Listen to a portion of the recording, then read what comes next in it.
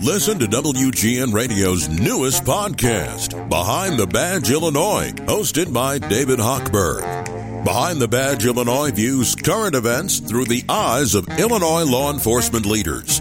Tune in. Visit WGNradio.com/Behind the Badge. There's another issue we wanted to get on today, and that is postpartum depression. Dr. Christina Deligianitis. I think I got it right. I'm trying, Doc. How are you today? I'm wonderful. How are you, Lisa? Doing great. So this is great news. Postpartum depression is very scary, and there is now possibly a pill that will be coming on the market that would help with this. And you were the lead author and principal investigator for this study, right?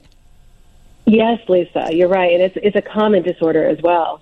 You know, back in the day, I remember when I was little, my mom would say, oh, they just have the baby blues. I mean, it was kind of dismissed, like, well, you just have to work your way through it. And now we know it can be dangerous for the mother and the child. And what are symptoms that someone is suffering from postpartum depression?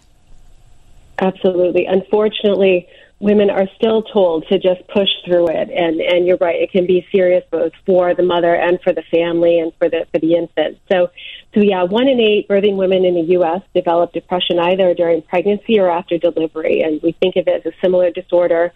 Women, report really anxiety, feeling overwhelmed, but also sadness and tearfulness. And many people just blame it on the hormones and say, oh, I'm just, a little bit more emotional and I'm a little bit more agitated and irritable. It's got to be the hormones. And I say to them, yes, the hormones are involved, but it's also, the symptoms impair women. So they have a lot of guilt about not being a good mom or a good partner.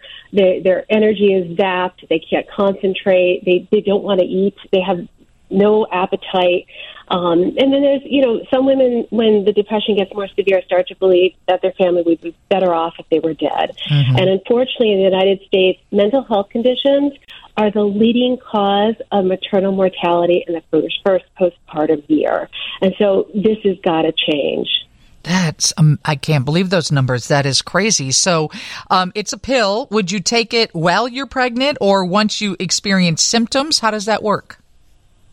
It's a postpartum treatment. So we've only tested it in women after they've delivered. And so it was for women really who have developed depression in pregnancy or soon after delivery. We tested the medication in women all the way up to a year postpartum.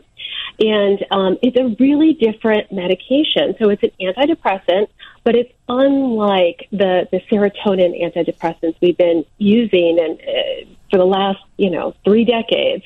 This is only taken for 14 days. And so it's an at-home treatment, 14 days. Patient would just take it once a night. From the clinical trial, we saw that women experienced rapid reductions in their depressive symptoms across the board. Again, much more rapid time course than what we see with the serotonin medication. And it's not approved yet, but the FDA is expected to make its approval decision by August 5th. What is the cause of postpartum depression? Is there a hereditary link, or is there any idea what leads this or leads you to this? Yes, so it is hereditary. It does run in families, even more so than clinical depression, that happens in men and women. We believe that it has something to do with a woman's ability to modulate stress in the brain. So to unpack that, it's that there's certain molecules in the brain called neurosteroids, and that's what this medication is. It's related to the hormone progesterone, which many of us are familiar with. But this molecule is made by the brain and actually really protects the brain from the damaging effects of stress. We know how damaging stress can be, and it actually helps keep the brain healthy. Well, the women who develop postpartum depression, we believe that this molecule is not working to control the stress in the brain, and that during the times when the hormones are moving around in pregnancy or after delivery, that is a trigger for the depression to happen. And that's actually why we started studying these as new treatments for postpartum depression. We still got to figure out why they can work so quickly. That's a question for us to figure out in the research. Dr. Christina Deligianitis, she's the author, investigator of this study. So if the FDA did approve this pill for postpartum depression, how long before it gets to market?